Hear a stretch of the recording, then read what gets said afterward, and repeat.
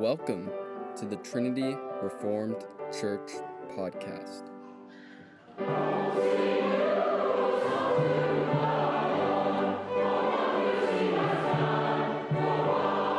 Sermon by Matt Carpenter on June 26th, Lord's Day service.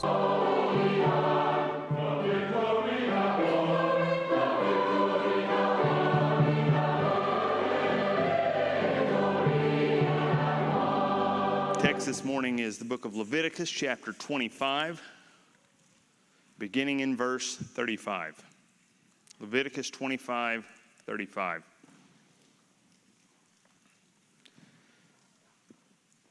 If one of your brethren becomes poor and falls into poverty among you, then you shall help him like a stranger or a sojourner, that he may live with you. Take no usury or interest from him, but fear your God, that your brother may live with you. You shall not lend him your money for usury, nor lend him your food at a profit. I am the Lord your God, who brought you out of the land of Egypt, to give you the land of Canaan, and to be your God. And if one of your brethren who dwells by you becomes poor and sells himself to you, you shall not compel him to serve as a slave. As a hired servant and a sojourner he shall be with you, and shall serve you until the year of Jubilee. And then he shall depart from you, he and his children with him, and shall return to his own family. He shall return to the possession of his fathers. For they are my servants, whom I brought out of the land of Egypt. They shall not be sold as slaves. You shall not rule over them with rigor, but you shall fear your God. Verse 47, now if a sojourner or stranger comes to you, becomes rich, and one of your brethren dwells by him, becomes poor, and sells himself to the stranger or sojourner close to you, or to a member of the stranger's family, after he is sold, he may be redeemed again. One of his brothers may redeem him, or his uncle's son may redeem him, or anyone who is near of kin to him in his family may redeem him, and if he is able, he may redeem himself. Thus he shall reckon with him who bought him. The price of his release shall be according to the number of years, from the year that he was sold to him until the year of Jubilee. It shall be according to the time of the hired servant for him. If there are still many years remaining, according to them he shall repay the price of his redemption from the money which he was brought. And if there remain but a few years till the year of Jubilee, he shall reckon with him, and according to his years he shall repay him the price of his redemption. He shall be with him as a yearly hired servant, and shall rule not with rigor over him in your sight.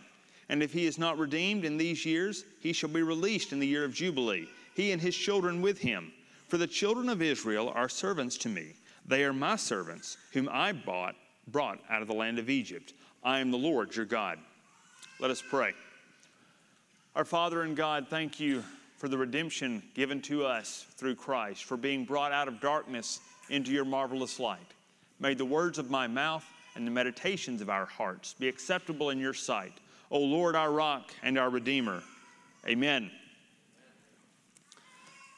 The last time we looked at Leviticus, we saw a description of the year of Jubilee. But here, in the midst of this description, we see an extended discussion of Israel's responsibility towards their brothers. Now, you might think when you're reading about the Jubilee, well, every 50 years they're going to be released. So you just kind of have to wait and watch and say, boy, I hate it for you that you're in slavery and everything. But no, he doesn't stop there. He says that the people of Israel have a responsibility to their brothers. For the ancient Israelite, it would be easy to get so focused on the Jubilee celebration that they forget their responsibility to redeem their brothers and sisters. When you hear the word redemption, we often forget about this part. Well, we think immediately about Jesus. We think, because, the word redemption, we talk about being redeemed. We think of Jesus' work for us, freeing us from the curse of the law and bondage to sin. And all that is true. The work of Christ is wonderful, and it is a great thing. It is the greatest blessing we can enjoy.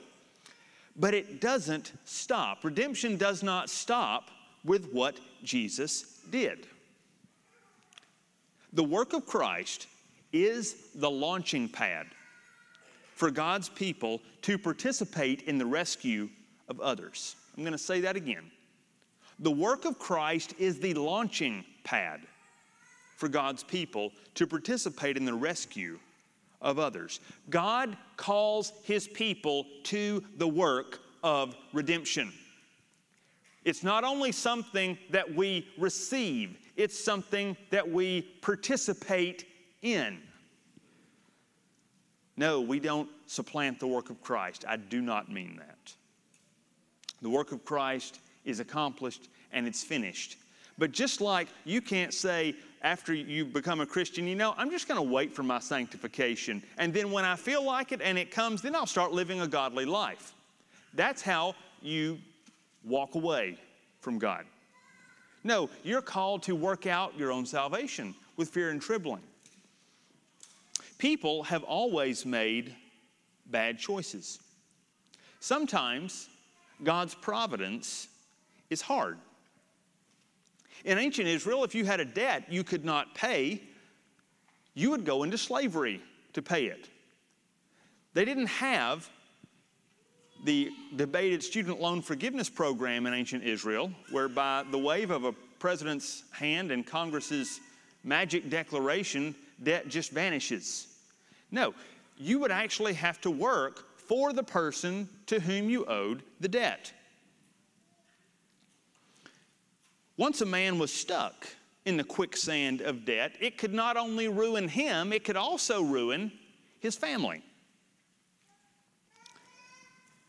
And then on top, you add to that some people would go into debt to foreigners, to people, Scripture here calls them strangers who were in the land. Someone who's not a native Israelite, who's uncircumcised, but who lived in Palestine at the time. And if you went into debt to that person, it could be worse. Building a culture, which is a big part of the book of Leviticus, building a culture means protecting the weakest in that culture. Think about your own, just your very body. If you're healthy, it's because your body actively fights off certain things that want to come into your body. So the culture that we have is a gift, but it's also one we must protect. Now, God's people had to be careful, and He warns them here to be careful, not to look down on those who were indebted. Larson talked about this morning. There are people who come in, and I have no doubt there will be more people who come in to this fellowship who do things that we consider weak. We think, I don't agree with that. Must be a weaker brother. But Scripture says we cannot look down on them. And there are people, not even just the things that we consider are weak, like they don't watch the movies that I watch, therefore I'm going to pray for them that God enlightens them.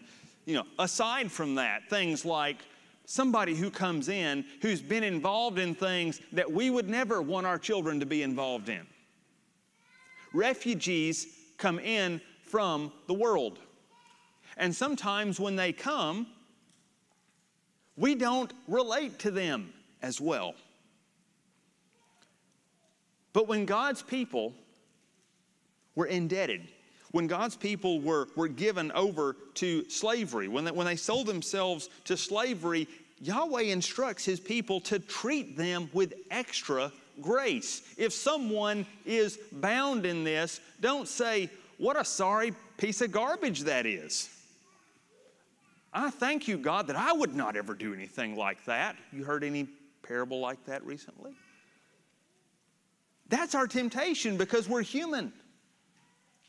We're trying to follow God, but we think that there's a problem because this person has sinned. And yes, that is a problem, but our job is not to say, I'm going to keep that person at arm's length until they get righteous. Then I'm going to love them.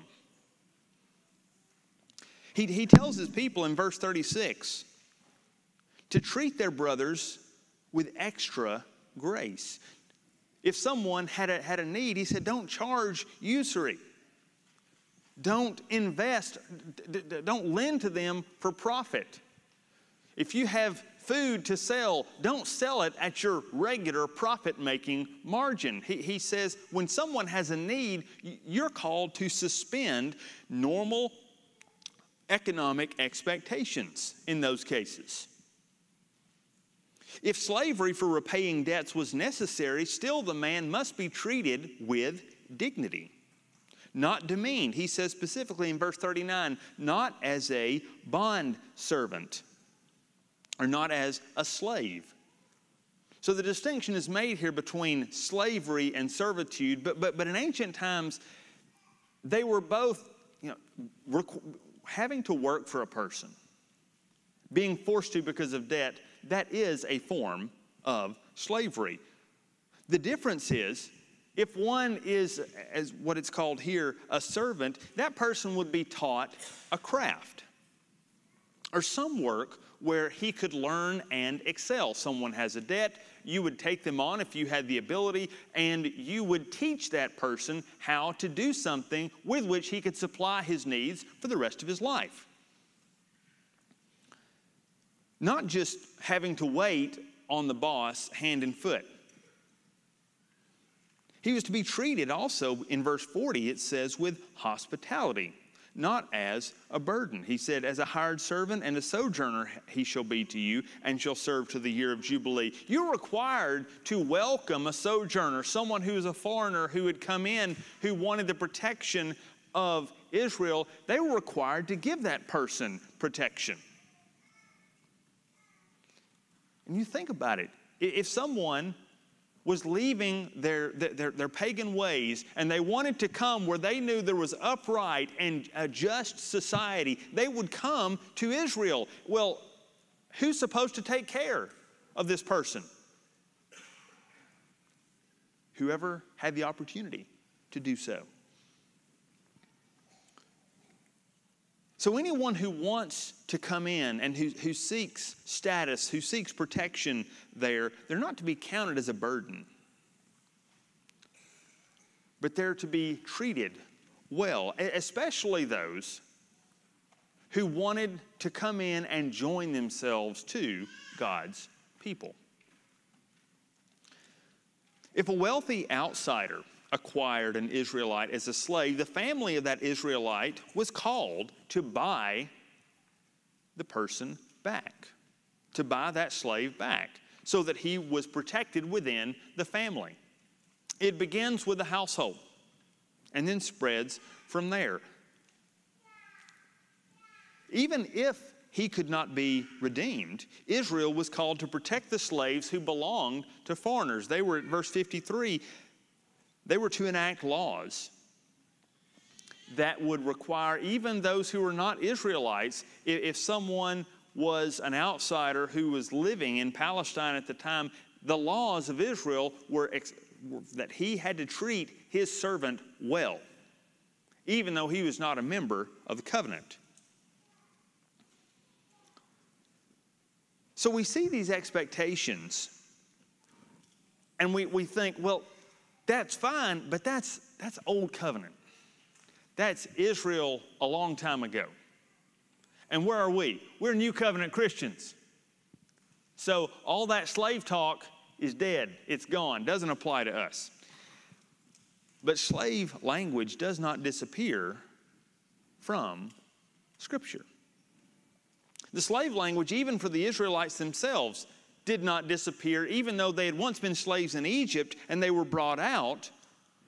They're still counted as slaves. Verse 55 makes it clear. They're still slaves, but the difference is now Israel had a new master.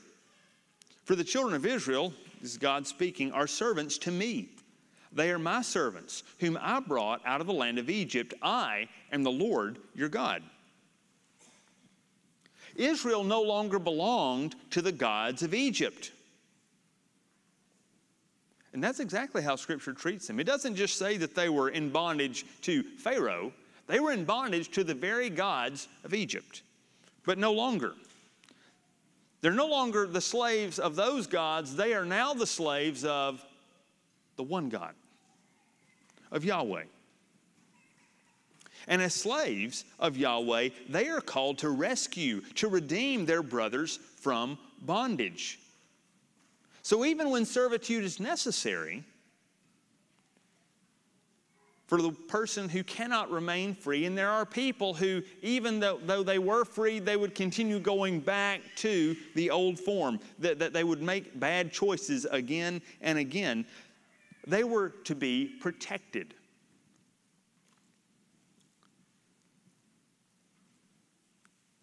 Because the people of God were supposed to have the interest of the person at heart, not their own economic benefit at heart. Yahweh is in the work of freeing people from the gods of the world. He was here, and He still is now. It's still the responsibility of God's people.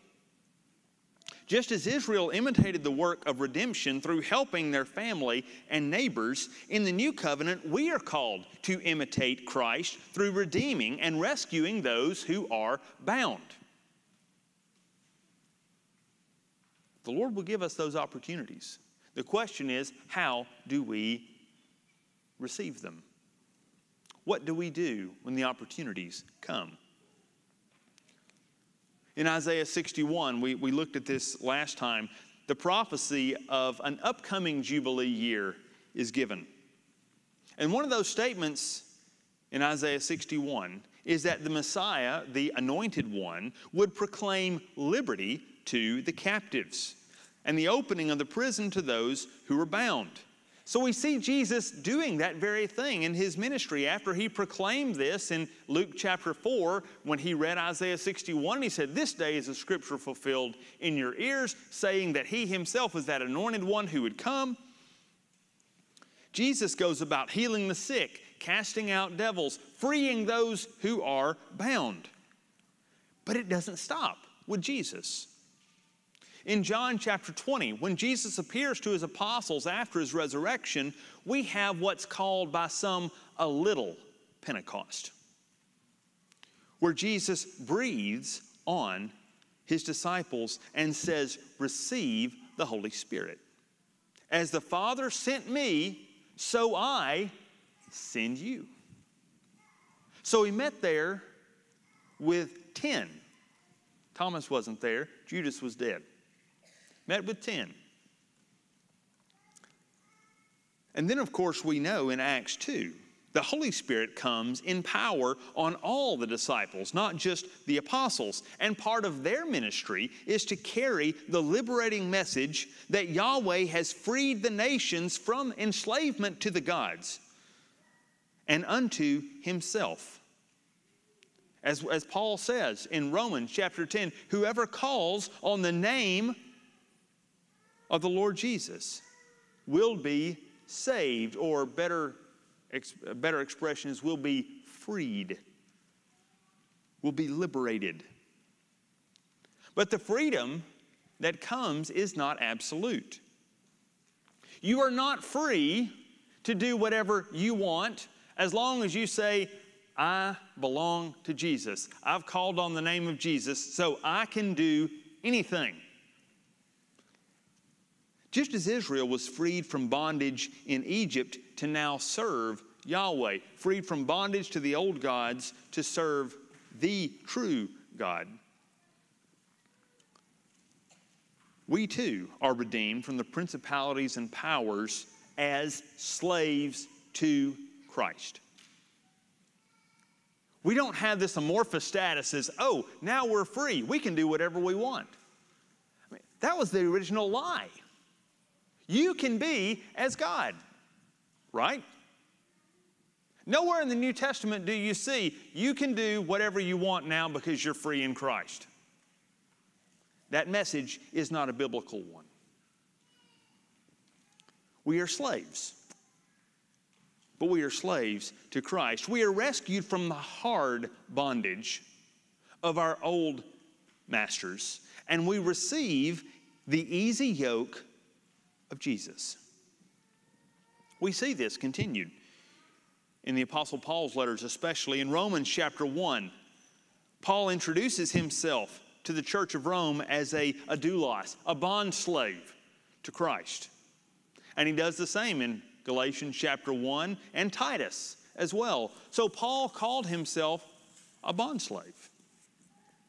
Scripture presents us in a unique twofold way. We are both sons of Yahweh and slaves to Christ, who is the good older brother. Should bring to mind the parable of the prodigal son. Jesus is not the unfaithful older brother. He is the good older brother. When our inheritance was sold off, when we gave it up in our father Adam, well, when our inheritance is sold off, who's the only one that has any inheritance now to give? It's Jesus. And he brings us back, and everything that there is to have that is good is his. And he shares it with us now. And just as a side note, think about all the parables that Jesus tells that have servants, slaves, and stewards. Understanding that we are slaves, we're both slaves and stewards, that can open up some of these parables. Because that's how God's people are talked about. That's how they're treated in Scripture. So then what does it mean directly for us then? The text in Leviticus reveals several principles about our responsibilities towards those who are weak or enslaved. Number one, and I'm going to go through these somewhat quickly, but number one, God's people must protect their own. The first principle is that God's people must protect their own.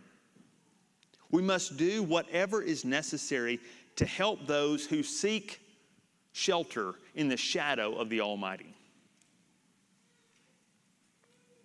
Number two, help is not just throwing money at the problem.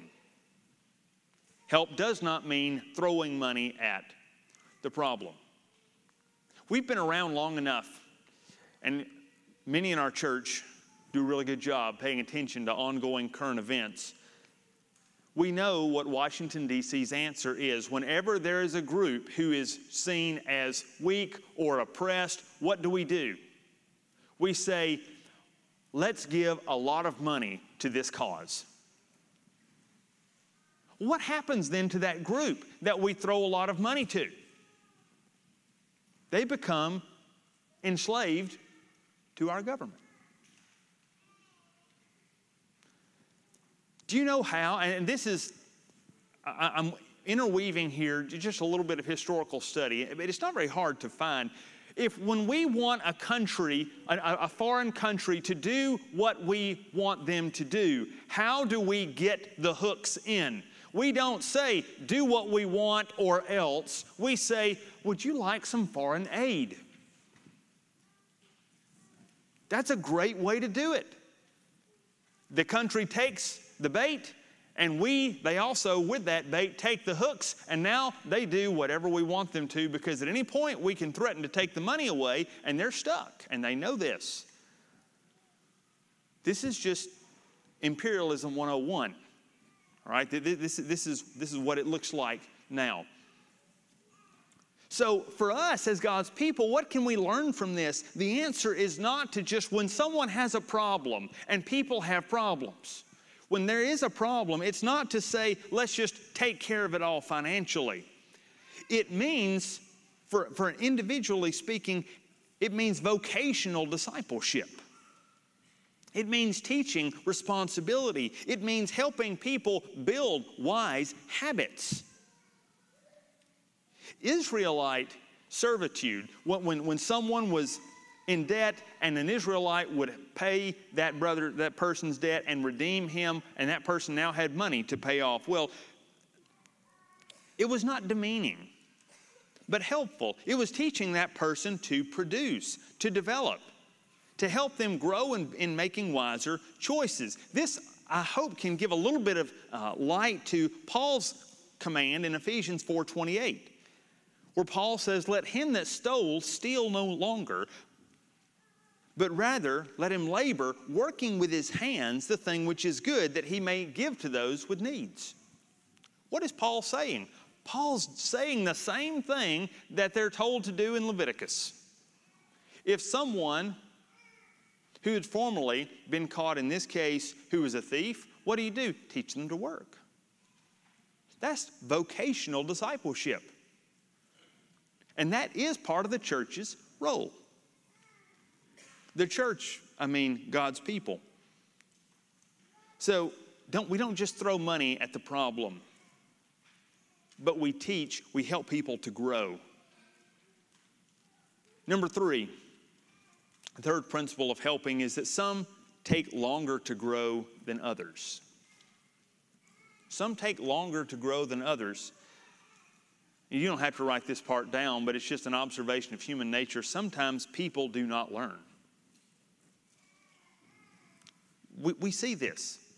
Now, I would love to say if you do everything right, if you get all the levers exactly right in your discipleship and working with someone, you can ensure 100% success.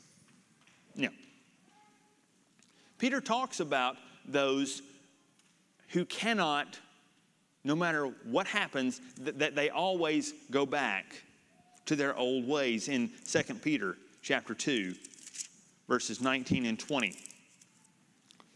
Where he says, while they promise them liberty, they themselves are slaves of corruption. For by whom a person is overcome, by him also he is brought into bondage. For if, after they have escaped the pollutions of the world through the knowledge of the Lord and Savior Jesus Christ, they are again entangled in them and overcome, the latter end is worse for them than at the beginning. That happens in the church. That happens. But that doesn't mean that we say, okay, I tried to help someone. I took an afternoon and we looked at some financial, how to make good financial decisions, and they went out immediately and did something stupid. I'm done. I tried once and it's, no. It takes patience because some people just take longer to learn. Number 4.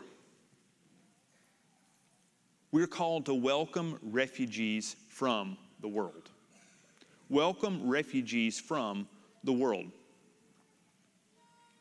There will be people who come to us with unique, let's say, testimonies. Most of us have the context to know what a testimony is. There are people who come who have this. So as I said earlier, we must not reject them simply because they have not achieved my personal level of godliness. Just because they don't use the right language. They don't speak about God and His sovereignty the way that good Calvinistic people ought to speak. No, this is messy, okay? Let's just be honest. This is messy. I've got a friend of mine who works in Austria with refugees.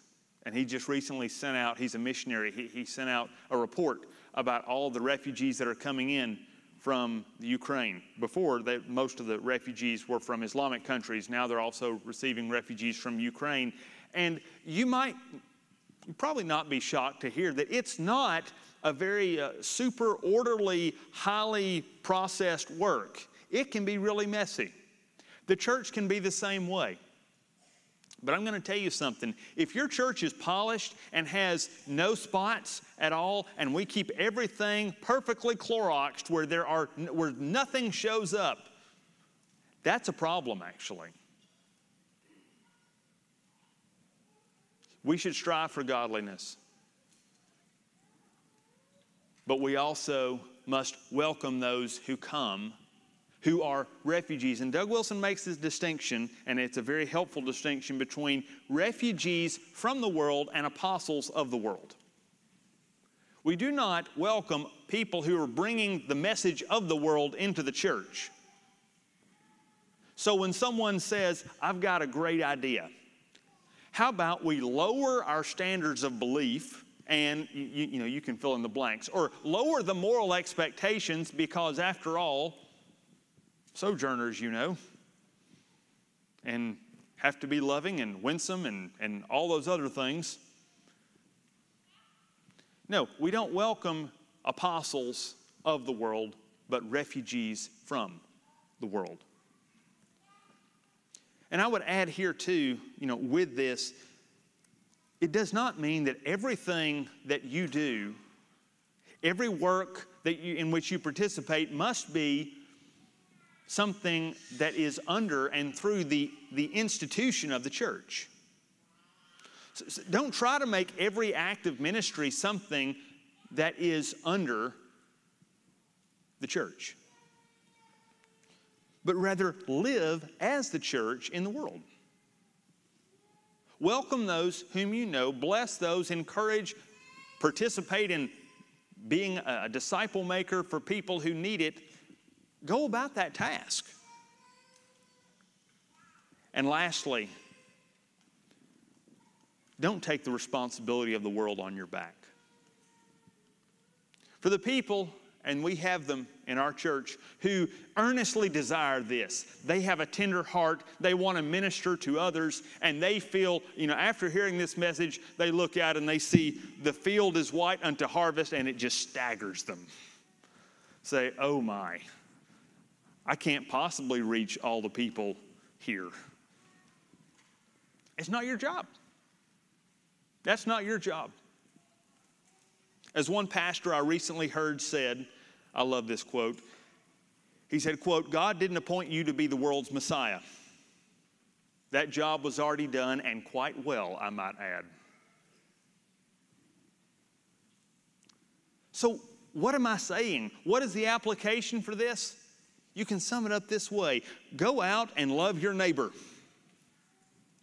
Bless and restore whoever God puts across your path. The work of redemption was completed by Christ, but it will not be fully displayed until the last day when the saints are resurrected. So until then, we get the privilege of showing the redemption of Christ by loving and rescuing those who are weak. Let's pray. Our Father in God, thank you for the work that you've given. Thank you for the privilege of being your children and participating in the work that was begun by Christ. May we be faithful stewards of all of our tasks with the gifts you've given. Through Christ we pray. Amen. Thanks for listening. If you want to find out more, check out our website at trinityreformedkirk.com. That's trinityreformedkirk.com.